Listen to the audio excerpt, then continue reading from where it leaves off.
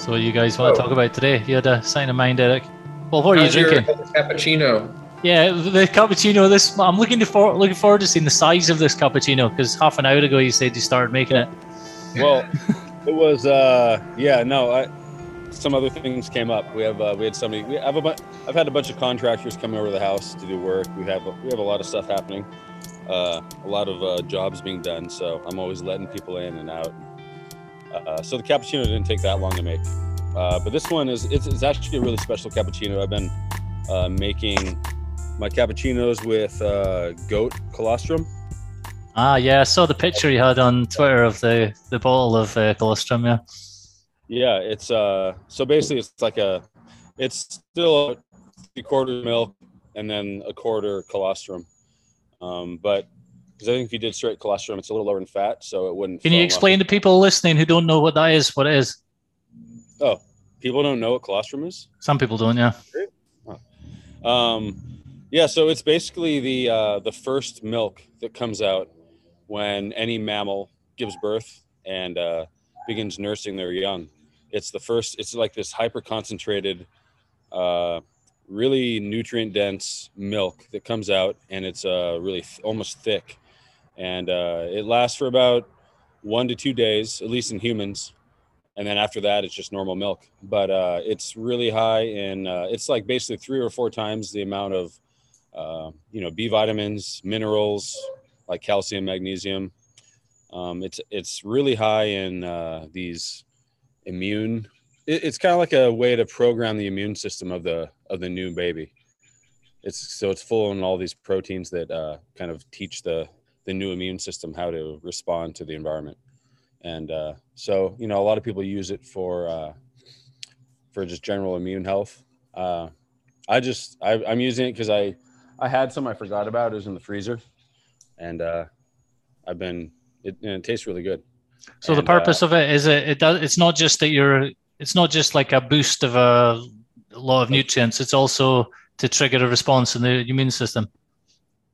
Yes, and obviously this is tailored to the goat. So I don't know how much it helps the immune system of a human, but there's a lot of crossover. Evolution's pretty redundant. Like they like to reuse a lot of proteins and stuff. And goat milk's much closer to human milk anyway, isn't it? Yeah, goat milk's a little closer. Yeah. The reason why I started doing this is I remember when I lived in LA, I used to buy this raw milk from the farmer's market, and this is before a lot of regulations were hitting. And so they had this really special milk that was it was milk spiked with colostrum. And I remember I was getting that, and I made just enormous gains in the gym when I was drinking that. I would drink, a couple gallons a week, and it seemed like I was making really good progress on my weightlifting. And so, and then they discontinued it because they were cracking down on raw milk and colostrum. And so, so I'm hoping to return to it now. But it's also, it's really good. It made a really nice, really good foamy head on the cappuccino.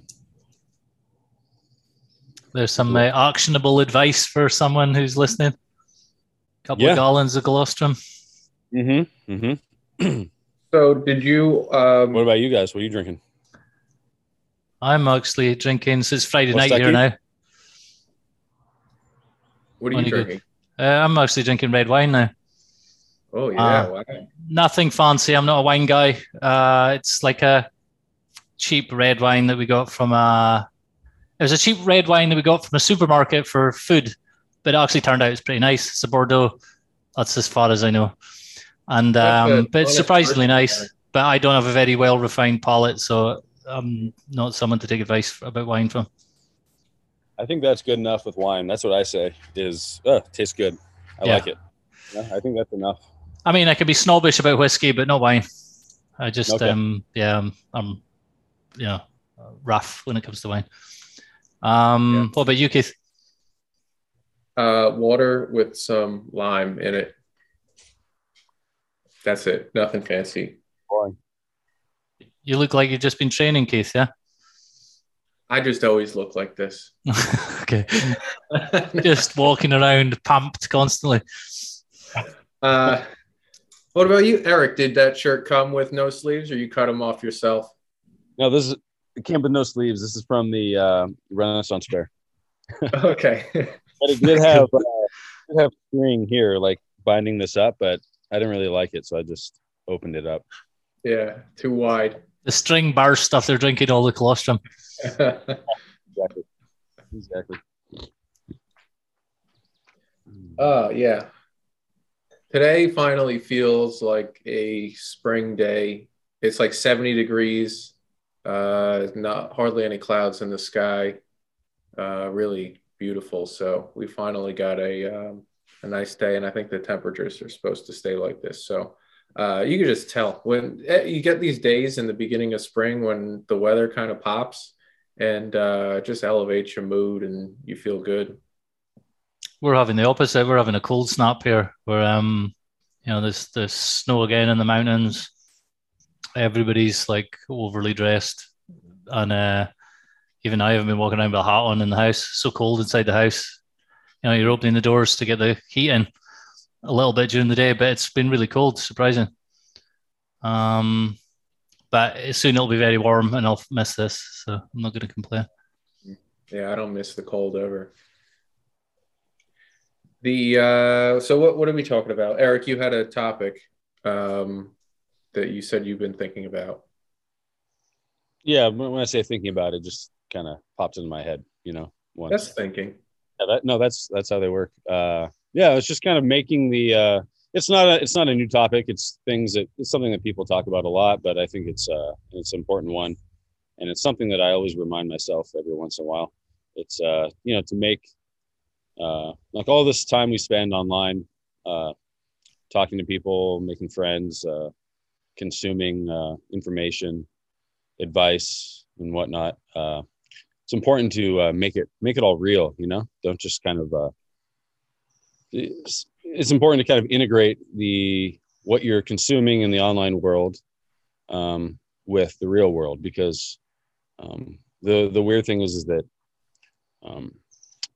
I think a lot of us who spend a decent amount of time online do so because you can there's a level of, I don't want to say sophistication, but there's just a different level or strata of info and advice and perspectives you get online, and as opposed to quote unquote the normie perspective. And I think it's important to not just kind of wallow in what's the word? How would I say this? Wallow in the sort of novelty of all the interesting things you can learn online. You have to actually make use of it. You have to bring it into being. You have to, integrate it into your life. And I know this is a big thing with self-improvement content.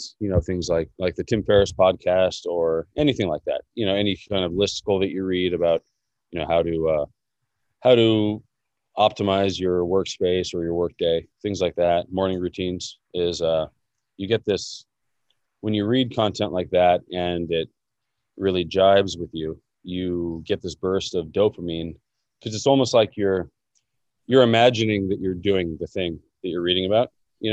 Like you kind of trick yourself into thinking that you're making some step forward into improving yourself, but really you've just consumed some content. And now if you take that and you actually put it into practice, and you start doing the things that you're learning about, then that's that's the key. That's a great way to integrate the online world with your real life. But I think it can be all too easy to consume content, maybe, make notes about what you're going to do, how you're going to change your morning routine, or how you're going to start working out. And then you don't actually do it. So you get this empty dopamine burst. And then rather than using that dopamine, because dopamine is a movement motivator, it's what kind of compels an organism to move through the universe, to do things, to act. if you use that instead of actually using it to start doing the things that you want to start doing, instead you move on to, you scroll down the timeline, you move on to the next article, you start the next podcast and start consuming some other content telling you to do this novel thing. And then you just go down the line of never actually putting anything into practice, but you're kind of feeding your brain this drip of low calorie dopamine, dopamine that never leads to anything. And I say this with such precision and detail because I've been guilty of it myself before. That's the thing. I think we all are. And so, so I just wanted to throw this out. What are some ways that people can actually start, consume this content and make it work for you? Bring the online into the real world and integrate it. I have some ideas, but I'd like to hear from you. Other than part of the answer is just do it, just kind of force yourself. Be like, okay, you want to do this thing, just do it. I mean, that's one level, but I'd be curious to hear what you guys think. So what you're saying is like in terms of evolution or whatever, the person has the urge to do something, and then because there's no content, you would after the urge is then you beginning to do the thing, and now you get the dopamine because you're now doing the thing. Whereas now we have this layer of content, this sort of simulation in between, where you get the urge to do it, and then so rather than go and do it, I'll do some research on it, or I'll find out what it would be like to do that, or I'll imagine in the perfect result. Now you get the hit, and part of you feels like you've done it now. You've started doing it, so you're like, you now no longer want to do it. Because like I'd noticed that before, if you have a goal and you tell someone about the goal, it depends who you tell in the circumstances. But in general, if you blab too much about something you're doing, you kind of lose something of the energy goes away of what you're working on. In general, not always. So like the trick then would be not just, you're saying just do it, but it's also not do the research thing necessarily, or start doing it, then research, and then back to doing it. Make the doing it first, even if you don't know what you're doing, because then the dopamine hit or however is, you're getting it from the action, not the simulation of the action. Is that right? Yeah. Yeah. The thing that I can't say it's true all the time, but I try to make a more concerted effort to do this is like, if I share something, I'll always try to share it after the fact. Like I've done it already, and then I share it, not like talking about doing it. And then, I mean, like I said, I can't say I've been true to that in every situation, but most of the time, like that's what I try to lean towards or consciously think of. Like I'd rather do it and then share my experience about what I did, as opposed to try to, I don't know, think about or come up with an idea of what to do online. Yeah. What about someone who follows Keith and they see you doing the thing and talking about the thing? How would you convince them, or what advice would you give them to if it's something that they want to try?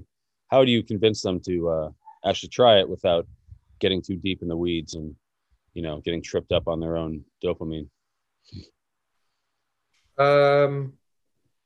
That's a good question. I mean, the immediate thing that comes to, nothing I do really requires that much planning or anything like that. So like to just do it and try it out. And like, I wish I had a better answer than that. But like at some point, people just you got to take the step, right? You got to do the action. It's up to the person to finally just like commit to doing something and show up for yourself in that way. One thing that you can do, like if you want to give yourself a little incentive, like if you're curious about like take for example the maces that I exercise with. one, they're not that expensive relatively. Two, you could probably get a sledgehammer for even cheaper than you would buy a mace for. And just the very act of like going and getting something now, like you are incentivized to at least use it at least once and try it out. So give yourself some type of little like, I don't know, use the dopamine in a positive way. Like to buy yourself something new to be able to use it. Like now you want to use it because that's, but you're also doing like, you're actively going and moving and setting that that new pattern into play, like starting it, getting the engine revving. Yeah. So then you could build off of that. And the biggest thing is to get the get that initial spark.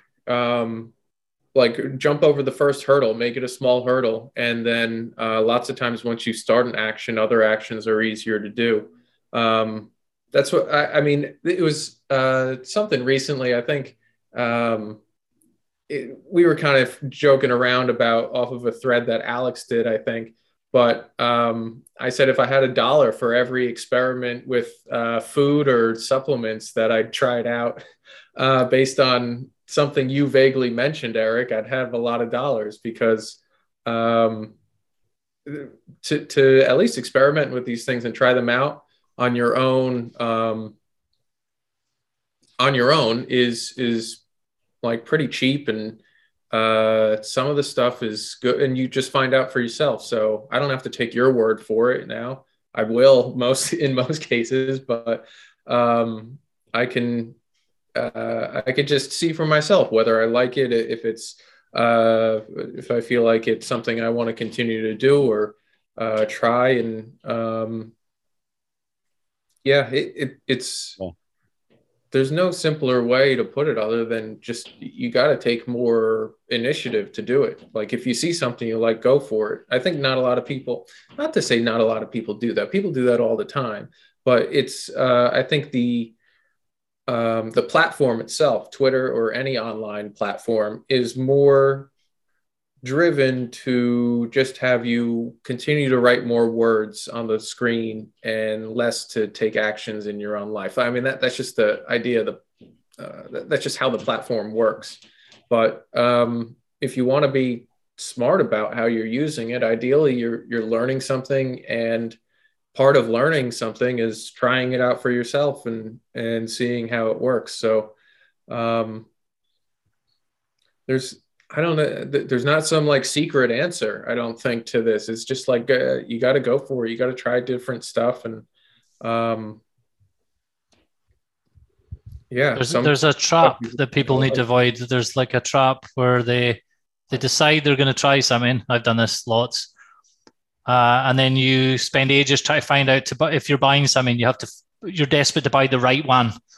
So like you spend ages asking people the right one and no, recommend this to me. And, just don't be afraid of buying the wrong thing, because now you're in action. So you buy the wrong mace or whatever. It's not the right size or weight or whatever. Or I did that. Well, exactly. So, but now you have one and you're like, I couldn't move it. Okay, perfect. So I had to get smaller ones because it was too. I'll either get bigger and stronger, or I'll get a smaller mace. Smaller mace, probably easier. But yeah, that's it. You just because now you're in motion, because now you've got this wrong thing there. Oh, I'll get a better version. So like, what's the right? Which company's nutrition should I buy for this thing? Just buy one. Now you're someone who does that stuff, and then who experiments with this, whatever it is. And then get a better one later, obviously within reason, money wise for people. But it's that's the trap that will trick you and make you procrastinate or just avoid it. Or now you've used up so much dopamine because the expert guy is giving you his advice of the best one in that. Or worse, 2 or 3 have given you contradictory advice. And now you're like, this is like way far away from the original impulse to do the thing. You're like levels away from it. It's like it's going far, making it less and less real if the goal is to make it real. Yeah, that's one of the things, or kind of what I'm driving at is like, you have to take if you're going back and forth and researching and trying to find the best review or something, you're offloading all that experience onto someone else. And you're saying, I'm not going to be able to make my own decision on this. I need somebody else to make the decision for me. And it's just that, is it decision fatigue? Is that what they call it? Like I guess that's having to make too many decisions, but. Analysis paralysis by analysis or analysis. Analysis paralysis. That's pretty much the core of it. Like, are you going to offload it onto somebody else, or are you just going to try it out yourself and see if it works and if it doesn't? And you got to be willing to fail at some point. And I don't mean like fail, but just like make a mistake. It happens all the time. I made a mistake. The picture I shared of the kimchi and the leftover beef heart, that was awful. I tasted it. I thought it would taste great, but that was terrible that I made today. So I still ate it. But that's the other thing you were saying about Twitter. It rewards you for being right and talking about things that you're right. It doesn't reward you for here's a fuck up. This is terrible. It doesn't reward you that. It rewards you for saying some over the top way of like just judgment. This is the best one. Everyone's an idiot if they don't do this one. That's what gets retweeted or whatever, isn't it? Yeah. But the special thing I think about Twitter is that I guess it's good and bad, but it can really compel people to just like to try weird things. You'll see a lot of people sharing, memes like, "Oh, what's your source for that claim?" And it's like, "Oh, my Twitter friend told me." So I don't know what the maybe it's like the mimetic power of Twitter, but there is a level where it can eliminate that middleman, that decision maker, and it can kind of eliminate decision fatigue because it can. I know I have people that contact me and they're like, "Oh, I tried that crazy ass astounding thing that you mentioned and it's great, it's working out." Whereas I've been telling the same crazy shit to my friends in real life for the last 12 years and almost nobody takes me up on it. But there's something about Twitter where maybe it's just the fact that it's in text form and we assign some level of authority to text, especially if it's just short, punchy, tweets where people take the advice of total strangers and for better or worse. So I think that, so it can really be a good, I think Twitter can really help people fight that decision fatigue, that tendency to wallow in dopamine without taking action. But you gotta really curate your feed. You gotta follow the right people. And I don't have an answer. I mean, besides just follow the people in here. That's part of it, Yeah. You got to follow us at least. So, like, if you think about how people join, they often, you get into like you're looking for the insight Twitter, platitude Twitter. You're kind of, or you think you're consuming like aphorisms and you're learning things and stuff, but really it's just you get caught up in the platitude thing at the start. Then if you're tough, smart, then you gravitate away from that, and then you start looking for real things and people talking about real things. Then the numbers of the traffic and the retweeting and stuff for the things you become interested in later are way less than those things. Mm. But it must be because you're just feeding, you're getting the dopamine hit when you get these things. You get this little burst of excitement, as if you've implemented this piece of wisdom or whatever it is. And it's only later you realize that you have to do something in the world and then come back to Twitter.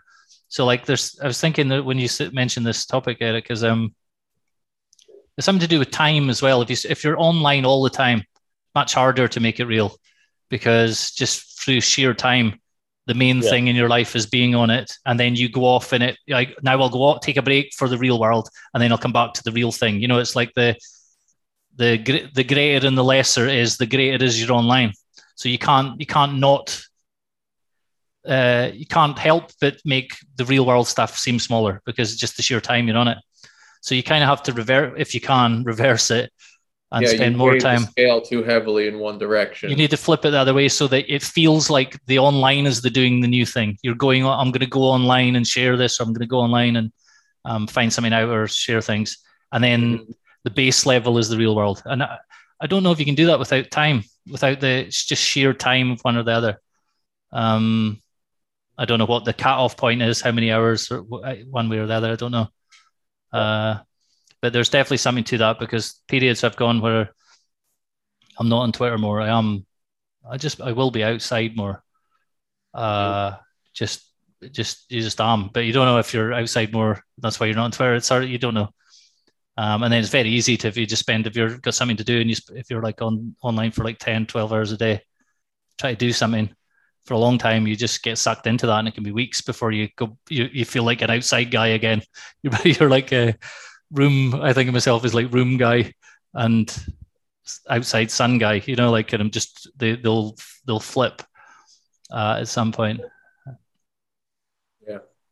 The one thing that you mentioned before, Eric, about how it's strange, like you could suggest something to your friends in real life, and they're like, nah, I'm not going to listen to it. But you say something crazy online, and like you get a dozen people that are like, oh yeah, what's that? Tell me about it. One, I think like at least for me, like there's such a difference of opinion, or like diversity of thought, like with my friends in life, because lots of times it's not like we didn't become friends based on the shared, I mean, there are shared interests, but it's like a lot of the friends I either went to college with, I grew up with, there's some type of like local connection. It's not necessarily that they're not niche friends. You didn't meet them in a niche online, so like you only know them in this niche, or like a guy at work, but you've never been out for a drink with him or whatever else. Yeah. So I think part of that is that like I think it is like, okay, I could trust that guy because I know he has a niche that has knowledge and has experience in. But if your friends in real life aren't into that same niche, then they're just like, well, Eric does his weird thing, or Keith does his weird thing, and that's fine for him. I'll take a little bit of that here and there, but I'm not going to just trust everything he says. I'd have my own niche that I'm interested in. Oh, fuck. Keith's talking about maces again. Fuck's sake. Yeah. It's not maces, but it's like other weird shit. They're like, roll my eyes at this guy right now. It's something that I said, there was a conversation, I think, that we had in Hawaii one night. And I said, I was like, this is a conversation I could only have with you guys, because if I tried to have this conversation with like my friends at home, they're just not going to get it. Like there's a certain aspect of like the online world or that community that you're a part of, that like, if you're a part of it, you'll understand it. But if you're not, you're just like, I don't really get it. Which is fine. Like people only have a certain bandwidth to absorb. They got their own stuff that they're interested in and doing. And there's not necessarily a lot of overlap, but I think that's also like a good thing. Like it's good to have friends that aren't interested in the same stuff you're interested in. But it also means that like a lot of what you say is not going to hit with them. Like they're just not going to appreciate some of the stuff that you have. And it's, I don't know, like as these two, obviously, like I'm just thinking on like a historical timeline, you're always like, people are always going to have in life friends.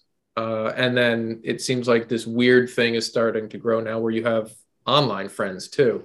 And you're going to have to live or dance in both worlds, live in both worlds. Like you're just going to have to become a bit more have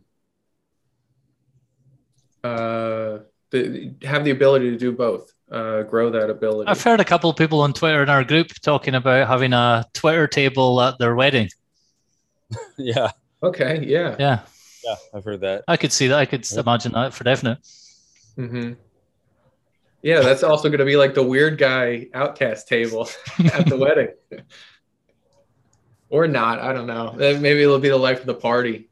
What are you trying to say about your mutuals? I'm just saying you guys aren't for everybody. Okay, no, we're no maces to your wedding. Cool, we get it. How long?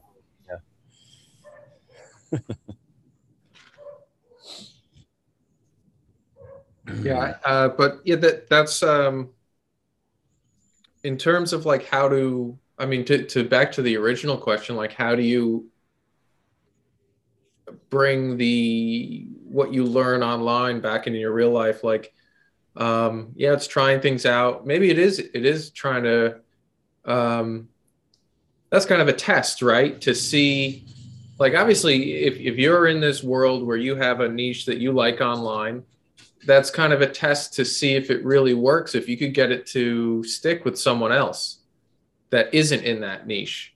Like if you have a friend that is maybe like, I don't know, if you could introduce an idea that you have that you get online to do something, and you try to integrate it with someone that's not online, like that could be an interesting experiment just to find out, like, is it just the product of me being in this place and having a demented mind that likes online niche stuff, or is it something real that other people would appreciate and they just haven't had the exposure to the same information, and that's why they don't like it. But yeah, that's instead of just doing a thing yourself, see if you can take whatever you've learned online and introduce it to someone else and see if they will integrate it into their life some way. A friend, a family member, whoever. It's an interesting thing. I think it happens a little bit with like my friends. Like I'll bring up some crazy shit that I learned somewhere, and I think out of 100 things I say, maybe like they'll pick up on like 2 or 3 of them that they'll kind of like and ask me more about, or like try to do themselves or something. And but yeah, maybe that's your hit rate. For doing that, you just gotta bombard people with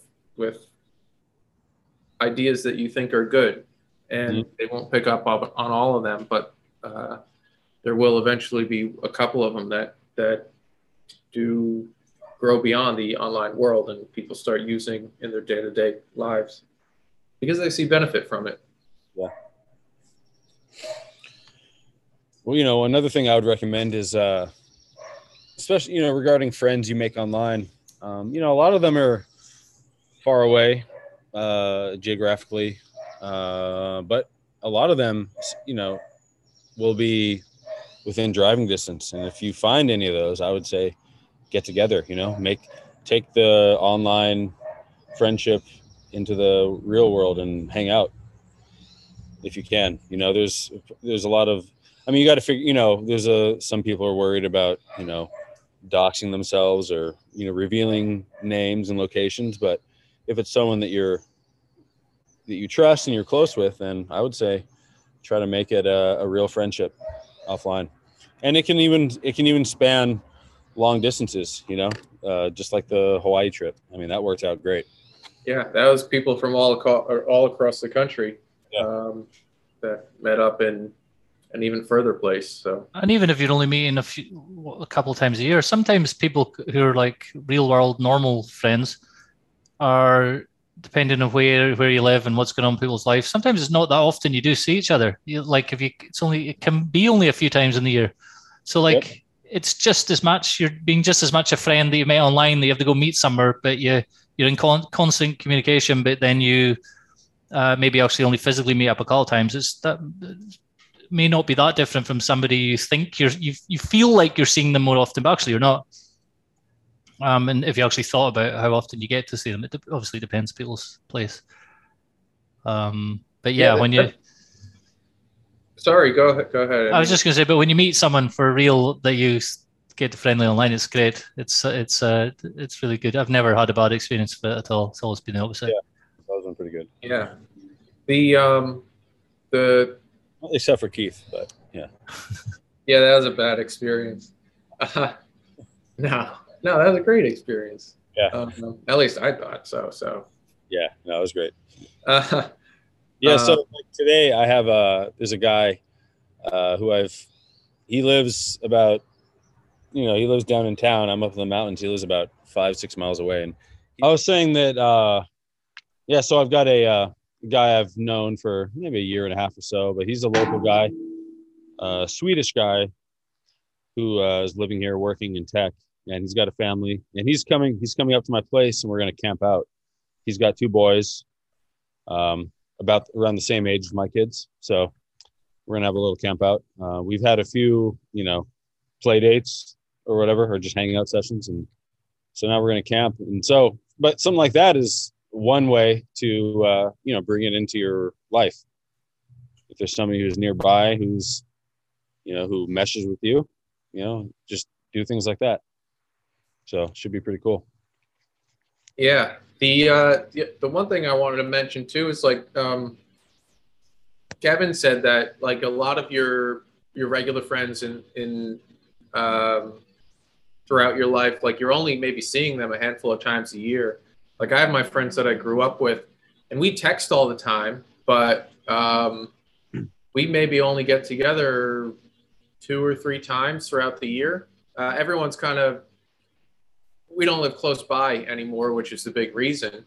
Mm-hmm. But when you think about that, that's the, what are you doing when you're talking to people online? It's mainly just texting them. Even if it's like a tweet or replying to a tweet or DM or something like that, it's just text conversations. And a lot of your friends that you've just had from growing up or school or whatever, they're all, it's text conversations, unless you're getting on the phone with them, which I know some people like to do, but most commonly it's just texting people back and forth if they're not close by. I mean, I have other friends that live close by, and we get together almost every week and do something. But I would say for a large portion of people, it's just you're going back and forth in text, which is no different than talking with someone online. Mm-hmm. So it's just a matter of where you met, whether you met through the internet or in person somehow. Yep.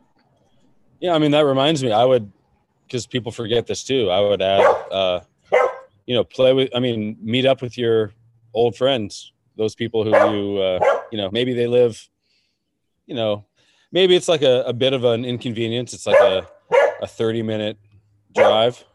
One sec, let me get this dog away. Minnie, go get a ball. Go get a ball. Sorry, got a border collie here. She just demands that I throw things. But yeah, I would apply this to your real life friends as well, because people neglect their old friends. I mean, I know I do it. People who live really nearby, and we just, for some reason, we don't get together. We text, but it's only a couple times a year. You could probably do more. Yeah, it comes down, and it's always a matter of making the effort. I feel like that's something that I'm pretty good at with like my group of friends. Like if I'm around, I'll always just throw out the opportunity to hang out or something.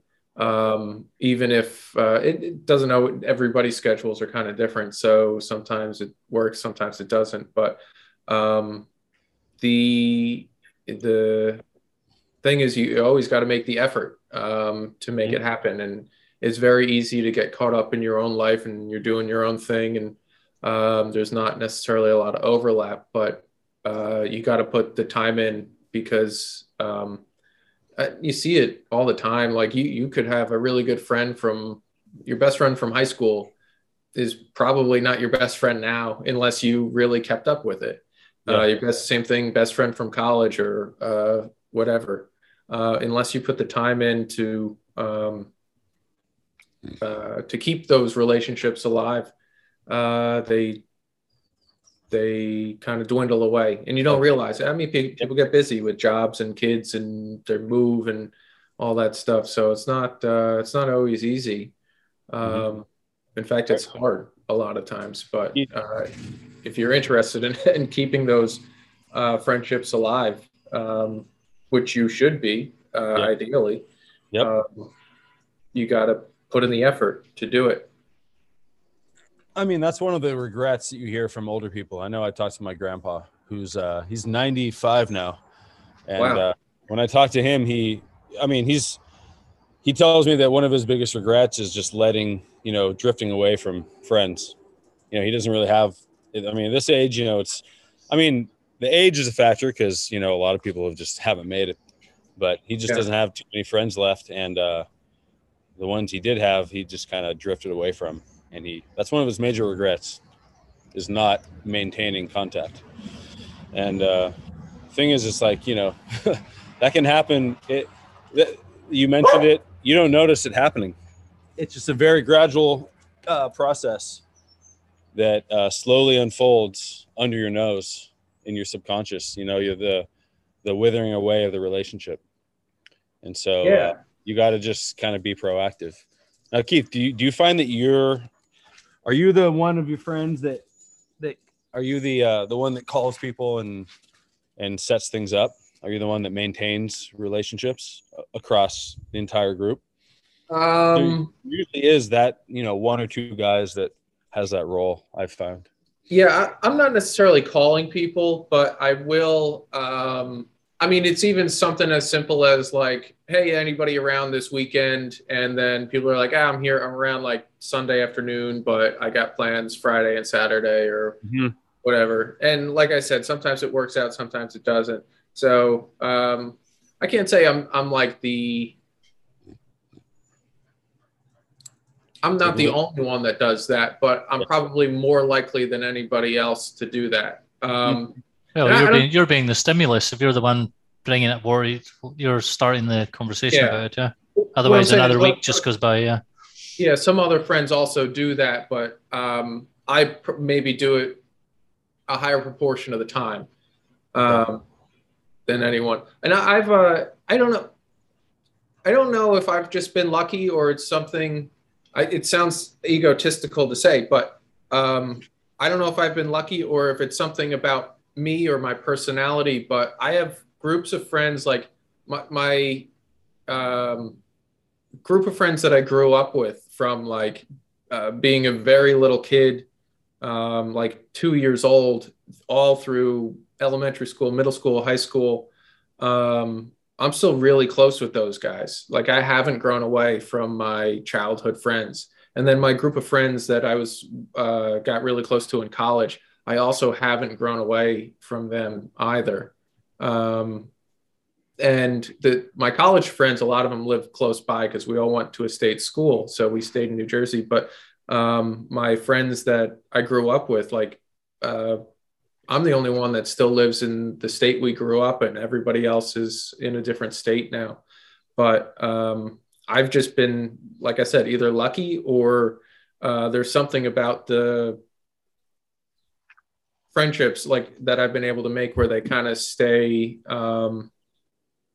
together for a longer period of time. Like I don't see them. I mean, of course, I've had friends that have drifted off and I don't talk to anymore from high school or college or whatever. But really, like the core groups of friends, like my best friends, have lasted my whole lifetime. Which part of this is your personality, though, because you're able to function in different contexts. So you're not going to drift away from people. You're able to stay friends in the different contexts with each type of person. And it's like we were talking about this in the dexterity videos, that kind of not being rigid or fixed or one-dimensional like that. Some people just can't. If they've just got this one thing, when you grow up or you get older or whatever, they can't really stay friends with two. Like some people just can't be friends with two people who are totally opposed to each other in some way. I don't mean like real enemies. I just mean they're just like so different. And other people just can function in both of them. And it's not a problem for the other people. They're just seen as the person who's able to do that. They're not seen as like traitor going from camp to camping. Or Paul Publisher has a word for people like this on Twitter. Pocahontas people. So you can go from one thing to another, something like that. It's a Pocahontas person, something like this. And it's a type of person. It's true. So he was talking about it in the context of those are the ones in the patchwork age can go from, they're like the stitching between the patchworks. So they can go from one to another and they kind of bind it together by being like that. But that's a minority number of people. Most people aren't like conversation last Saturday with Paul and Hayden. They asked me to do talk about like the patchwork thing. So I one of the things that Paul said about me was that I was I had a higher tolerance for I forget the word, higher tolerance for ambiguity or something along those lines than other people. And maybe that's uncertainty, I think it was it. Uncertainty. Yeah. So maybe that was, maybe those things are related was what I'm trying to say. Like, I don't know. There's something, I've been able to keep those friendships, not because of necessarily because I have the same opinions and everything with my friends. I actually differ from my friends in a lot of opinions, political views, all these things. But there's something more core there that like the friendship is more important than any of that stuff. I'm often just like the crazy guy too. So they're accepting of that, which is great.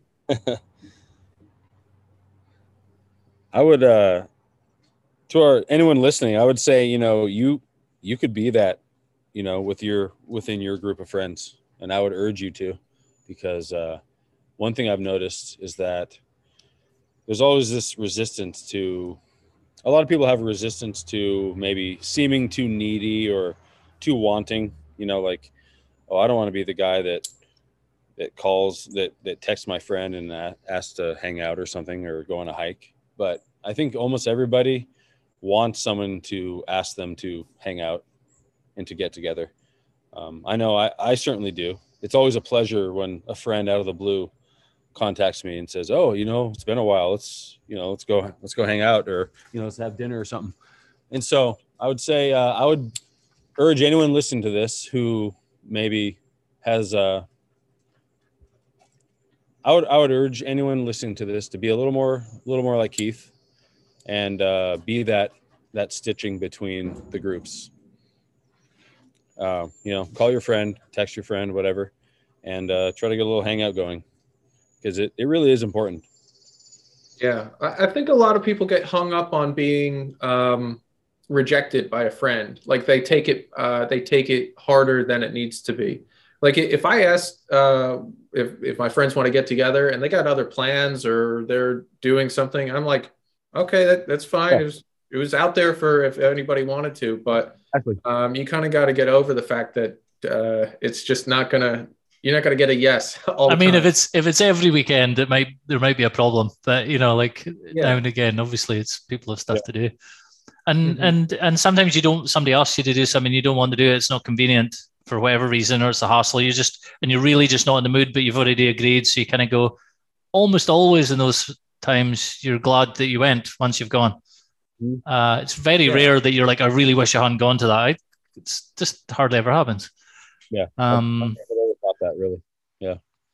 So once that happens a few times, you realize, oh, this is just one of those times. I'll be fine when I get there. You just kind of tell yourself, and then you like it, and that the same is happening to other people. When you're saying that to them, they probably can't be. But you're like, let's go and do this thing, and then you're the one phoning them, and they haven't, prodding them to hurry up or whatever, and it's the same for them too. Someone has to say something, or they'll just play on their phone and sit online, and there's too many things to do now to stop you being bored. I know. Go ahead. Sorry. I was just going to say, I just remember my home village. I just remember when the people were talking about how empty the local pub would be. At one point, it just suddenly got empty, and all the young people weren't going out. It was like it used to be just everyone who was like old enough or was thought old enough was allowed in. would go and they would just be like mobbed or whatever. And then it just suddenly wasn't, and people couldn't understand why they weren't going stuff. And it was social media. It's as simple as that. They just, that urge, will I go out and speak to people? Nah, and it gives you the little dopamine hit. It's have a quick chat online, and then you just don't go. And then that just, it makes it easy for you not to go. You're not like, it's the same principle actually that takes people into porn. It means they won't make the effort to go out and try and meet someone because it's kind of just enough to stop them. It's the same idea. I don't know, is this dopamine or something else that's flowing through you? A lot of stuff going on, but I found that everybody's kind of waiting for somebody to speak, to speak up and to invite or to put forward some, suggest some outing. Everybody's waiting for that. So it just takes, you just got to get out and do it. It's going to be fun. Yeah. And if it doesn't work out one time, I mean, that shouldn't be a detractor from trying it again or asking again, or just timing works out better sometimes for certain activities. There's something about like, I see what you're saying, Kevin, about like people, they have the conversation online, so they don't feel like they got to go out as more or meet with people in real life as more. But there's something about it's just a better experience in person. Just the jokes are better, the conversation is better. People are like, you're more in the moment, like a text you could see and you could ignore, put off till later. But you can't do that in person, or hopefully you wouldn't ignore someone when they're with you in person. You're just engaged is what I mean.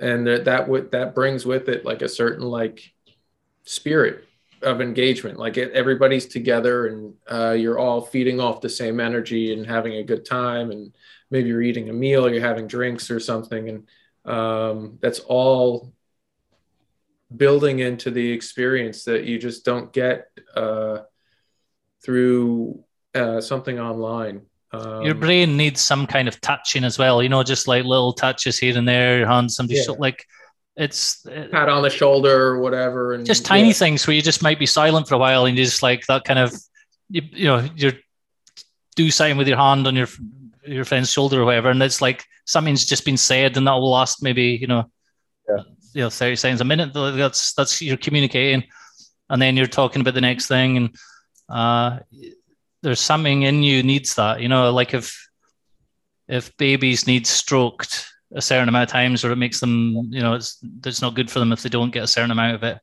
Why would that not continue when we're older? It's deeper. Yeah, you just got to remember that is just the ancient, natural way of being in the world is with other people. You just can't replace that with anything else. So, yeah, you got to keep that going. Yeah. I find it's a lot harder to be funny if you're not in person. Like I can make jokes. Like if you're in person, you could essentially just have a certain look on your face, and it's funny. Like based on the context of how people are. Like I guess the context is what it is. It matters a lot. Is because that setting, like everybody knows about that setting a little bit because they're a part of it. If you're online, then it's harder to come across. I'm driving back into an earlier point that maybe you made, Eric, or maybe it was Kevin, I can't remember. But the extremes that people go to online to gain attention. Like you don't have to do that in person. You don't have to be so extreme. You could be more subtle or more nuanced in what you're talking about or joking about, because there is that shared context in person where it's not the same online, or it's a different context. So you aren't driven to the extremes as much because one, the extremes could be really polarizing. So if you're only with like one or two other people and they're not feeding into that extreme, then you kind of have to temper yourself and take on their perspective just to get along with them in that situation. And I said one, but there's not a part two. That was all I had for that idea. So I'm not cutting it in later. You're going to have to just leave the gap. That's fine. The audience is going to be upset, but maybe that'll keep them cliffhanger coming in next week too, or the week after. Keith Hanger. Yeah. Keith Hanger. Yeah. Keith Hanger. Yeah. Trademark. But yeah, like the comedy stuff. So like the funniest person I've ever known was like, it was slapstick kind of humor. It's obviously impossible online. It's like there's just that physical based humor. Integrated with wit and ridiculous stories and stuff. But it was like you can't really abstract the stories and the wit from the physicality. It's really is like a really psychophysical humor actually to be. It wouldn't translate online probably. No. It would just look mad online. Well, it looks a bit mad offline as well, but and there's like an energy thing or whatever. It's hard to describe. And so like because like the humor online can get very, very. It gets like it gets more and more like it goes like circle, like smaller and smaller circles. The humor, it's not expanding humor, and then it just becomes kind of weird or neurotic or something. So there's something like that open-ended. You need a kind of open-endedness for real humor. I think you can't. And the problem with online is it's too closed, or it takes you more and more closed. But I guess for you guys, it's different now. Like having met in real life and stuff and done things, there's another layer of humor you can have now online because now it's different now. It's not the same as just guys that you know online only. Tell you what, my humor online is a lot different because it's basically just focused on GIFs as opposed to anything else. Well, you did a lot of charades in Hawaii. I was acting out the GIFs. But they didn't come across. It was okay. It was cool. It was pretty cool, but it wasn't the same effect. No, yeah. Hologram humor. Yeah, and even my I don't know, what jokes are going to hit with certain people. So you're more likely to like yuck up that side of yourself when you're around people just because it's more fun or whatever. Yeah. And like some people just aren't going to get that humor. So you get, ease off the gas pedal on that type of stuff. So I don't know. It comes back to that context again. Like, in certain contexts when you're in a context with someone, like you can be a certain way, and it's not necessarily you're not necessarily being a different person, but you're just you're giving those areas, letting some areas of yourself shine and other areas not, just based on what's appropriate for the people you're with. The thing is, online is you don't have that type of context. So you decide your context for being online, and then other people find out whether they resonate with it or not. So there's not, at least it's like a lot of it's just a one-way thing. And then the people that do like it kind of mirror that back to you somehow. But it's different. Like I said, it's two different worlds to try to be a part of, and it's probably probably going to be an importance. I mean, it is. I mean, it's just in like before the internet, it was a lot of people. They had like their personality at work, and you had to be a certain way at work, or if you went to church, you acted a certain way. But like if you're home, you could be a little more or a little less serious, or like if you're the boss of a company and you have to play that role. You have to be in that role a little bit. And it doesn't mean that you're being disingenuous. It just means that you have a role to fulfill. And you contain kind of, multitudes, you know? Yeah. That's the old Whitman line. Yeah. I think we've always had that aspect. We've always had that ability as humans, is to in multitudes. So yeah, I don't think it's anything new. The degree might be a little new. Yeah. The intensity of the experience online might be new, but like, there's a concept called like code switching.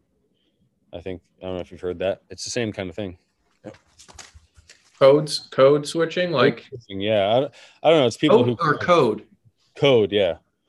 Code. Okay. I've heard that phrase before, and I think it's like speaking. It's basically speaking differently at work, at school, with your family, with your friends. You almost become a different person.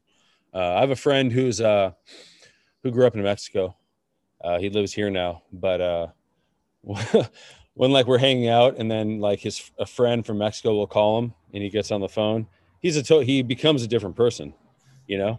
And he's speaking Spanish, and so I understand a little bit, but you can tell it's just he's a different personality. It's almost like not schizophrenic, but it really is like he has multiple personalities based on the language.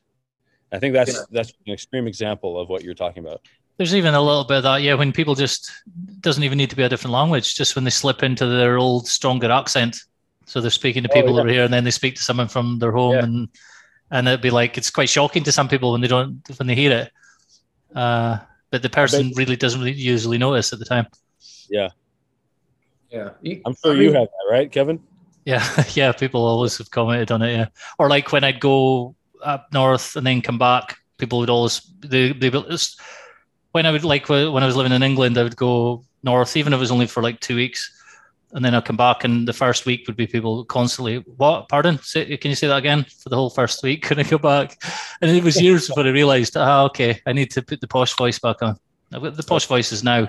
This is it. This is as good as it gets. How do we get the northern Kevin? To hear that? I probably need to just hang around with some friends for a week or so, and then it would be, and then I'll do a podcast from the local pub. Okay, try that one. I asked them to say "purple burglar alarm" a couple of weeks ago. Yeah, I could. I'm not going to do it again, but I could. It was the entire episode was him trying to.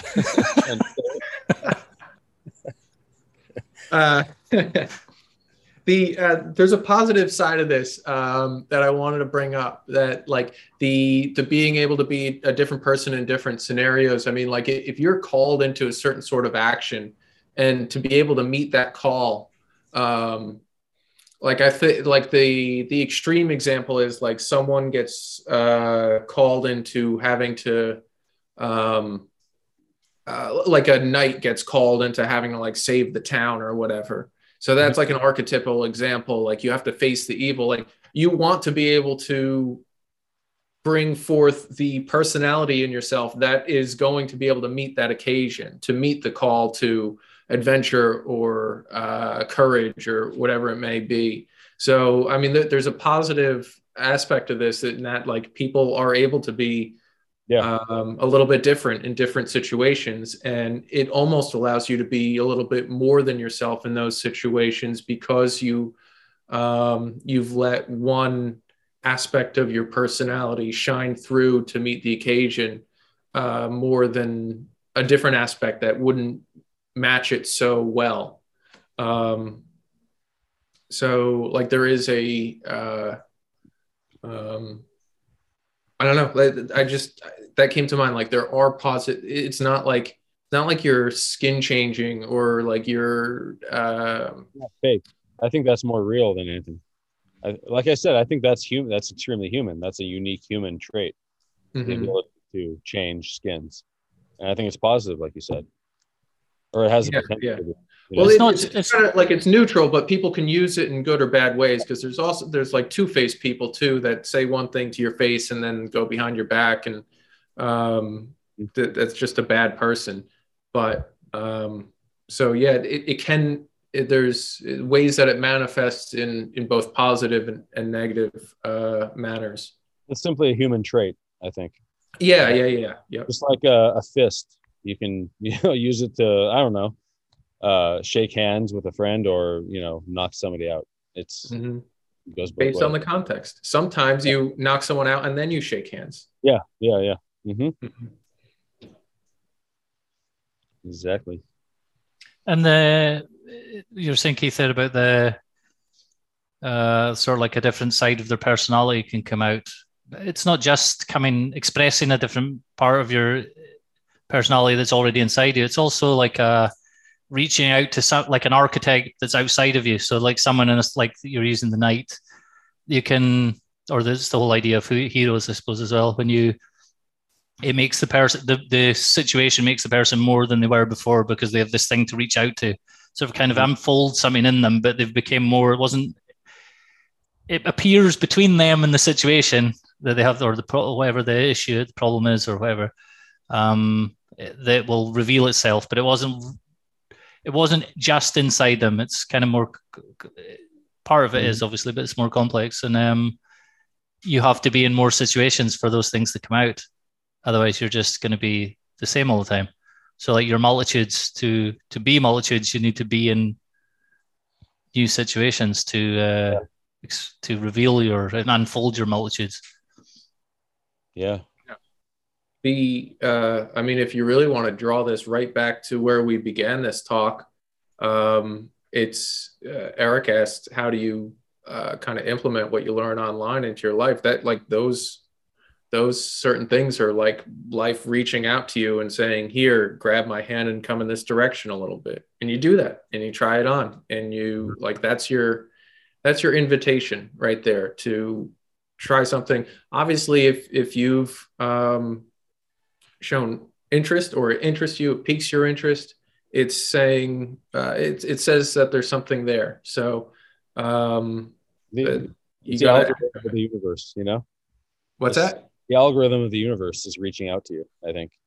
Yeah. And it's got an open thread, and it wants you to pull the thread and find out what's there. But it comes back to the person again. Like, you have to be willing to pull the thread if you're going to find out if there's anything on the other end of it.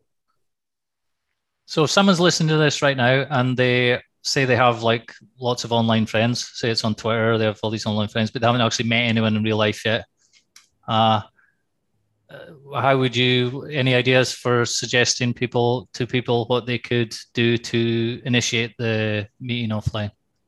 Yes, I know exactly what. You book an Airbnb in Hawaii, Big Island, and you invite these people, and they all go and meet up there. So very simple, cost effective, efficient.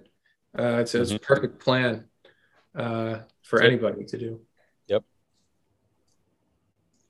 I would say get sort of outside communication going, whether it's just a DM, like a group chat on Twitter, or, exchange phone numbers and start texting, or, maybe just do a call, like a Zoom call or something. So take it outside of the app or whatever you're using. So now you kind of know them in two levels. Yeah. Yep. Yeah, that makes a big difference. Yeah. There's a certain level of trust there too, and I think that's like a kind of your next step of kind of making it more real, because you could have a reply to people on Twitter, or even DM on Twitter. But if you, like Eric said, if you exchange like a phone number, that's a little bit more personal. So it shows that you're extending a little bit of trust in both directions. Or even email, or if someone's anonymous and they give you their real name or something, it just gives that's one step in like saying, okay, maybe this is like, it's an actual friendship. It's not just like two online acquaintances. Yes. So any one of those things are, I don't know. It's the key thing that I wanted to mention is just, it shows a level of trust that like, this is like it's something not public anymore. So it's like, Yeah. So it's an element of risk then. I mean, like it's relatively small risk, but in online world, it's big risk if you're anonymous. So you're revealing yourself slightly in the same way as you become better friends with somebody if they take a risk for you, or they, you know, that's part of, or knowing that they would take a risk for you is part of it. So that's kind of the first step from online. It's very like small or whatever, but it's kind of abstract, but it's real to the person. It really does, you know, I trust this guy enough not to tell people I live in this small town that now people can maybe start finding me and I've been saying weird shit online. Or he might turn up here or whatever. You know, he's not too weird. Or if he turns up, it's okay. Yeah. So like because that's a thing where people, if you know people in more than one context, you start becoming more friends with them. And there's also like there's that thing where if people tell stories and then you break off the story to tell another story and then you go back to the story and it makes you feel like you know the person more because that's the kind of way friends talk. You know, you interrupt each other, you go off on a tangent, and anyway, so back that, you know, and then you finish the story or whatever. Whereas like formal relationships, you don't really do that. It's a bit like that, but in the context of you now have that kind of thing going on with this person because you're speaking to them on maybe on Twitter, on replying to each other's tweets, but you're also having DMs back and forward. You'd also like the occasional Zoom call or whatever. And then if you're meeting up, so you have this it's multiple layers of the kind of interaction you're having with the person. And you're just it's becoming more and more real, deeper and deeper until it actually is real. And it always heads that way. It goes that way. So once you know somebody in a few ways online, all of a sudden you're meeting them. Yep. If it's practical or you're planning, you know you're going to meet them. That's another thing. So there's a whole bunch of people that I know I will be meeting, but it just hasn't happened yet. But it's not like it's a certainty. Kevin, come on! It's hard to get to Cyprus from New Jersey, so it'll happen eventually. I know the far end of the swim is quite. It's warm. The last part of the swim is warm. You'll be fine. Okay. You've got strength, endurance, dexterity. You're fine. Thank you. Speed. I would also say that people should realize that, you know, this online stuff, it really, I mean, it's real, you know, like online friends. I've realized that it is real friendship. And, you know, don't discount it. Don't shortchange it. You know, take it seriously, and it can blossom into a beautiful thing. Yeah. It's good to have people interested in the same stuff you are, because like I said, it doesn't always happen just by the friends that you grew up with or were put together with in different situations. So I suppose that could be bad if you're both interested in terrible things, but most people are not interested in terrible things. But the beauty is that if you're interested in it, you don't think it's terrible. So yeah. No, I meant like there's like subcultures that are just interested in terrible stuff. Oh yeah, I know. Yeah, they're just evil people. Yeah. So anyway, I didn't mean to put a damper on that, but yeah. All right. Well, the video is about to run out. You guys got any last thoughts, or you want to call it a day on this one?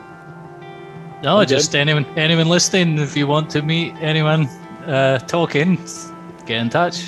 So yeah, no weirdos though. I don't want any weirdos. No weirdos. This is why I surround myself with water. I think of the Med as a moat, keeping people out of the castle, you know. So but you're, you know, welcome within reason. Yep. All right. Thanks guys. Good talking.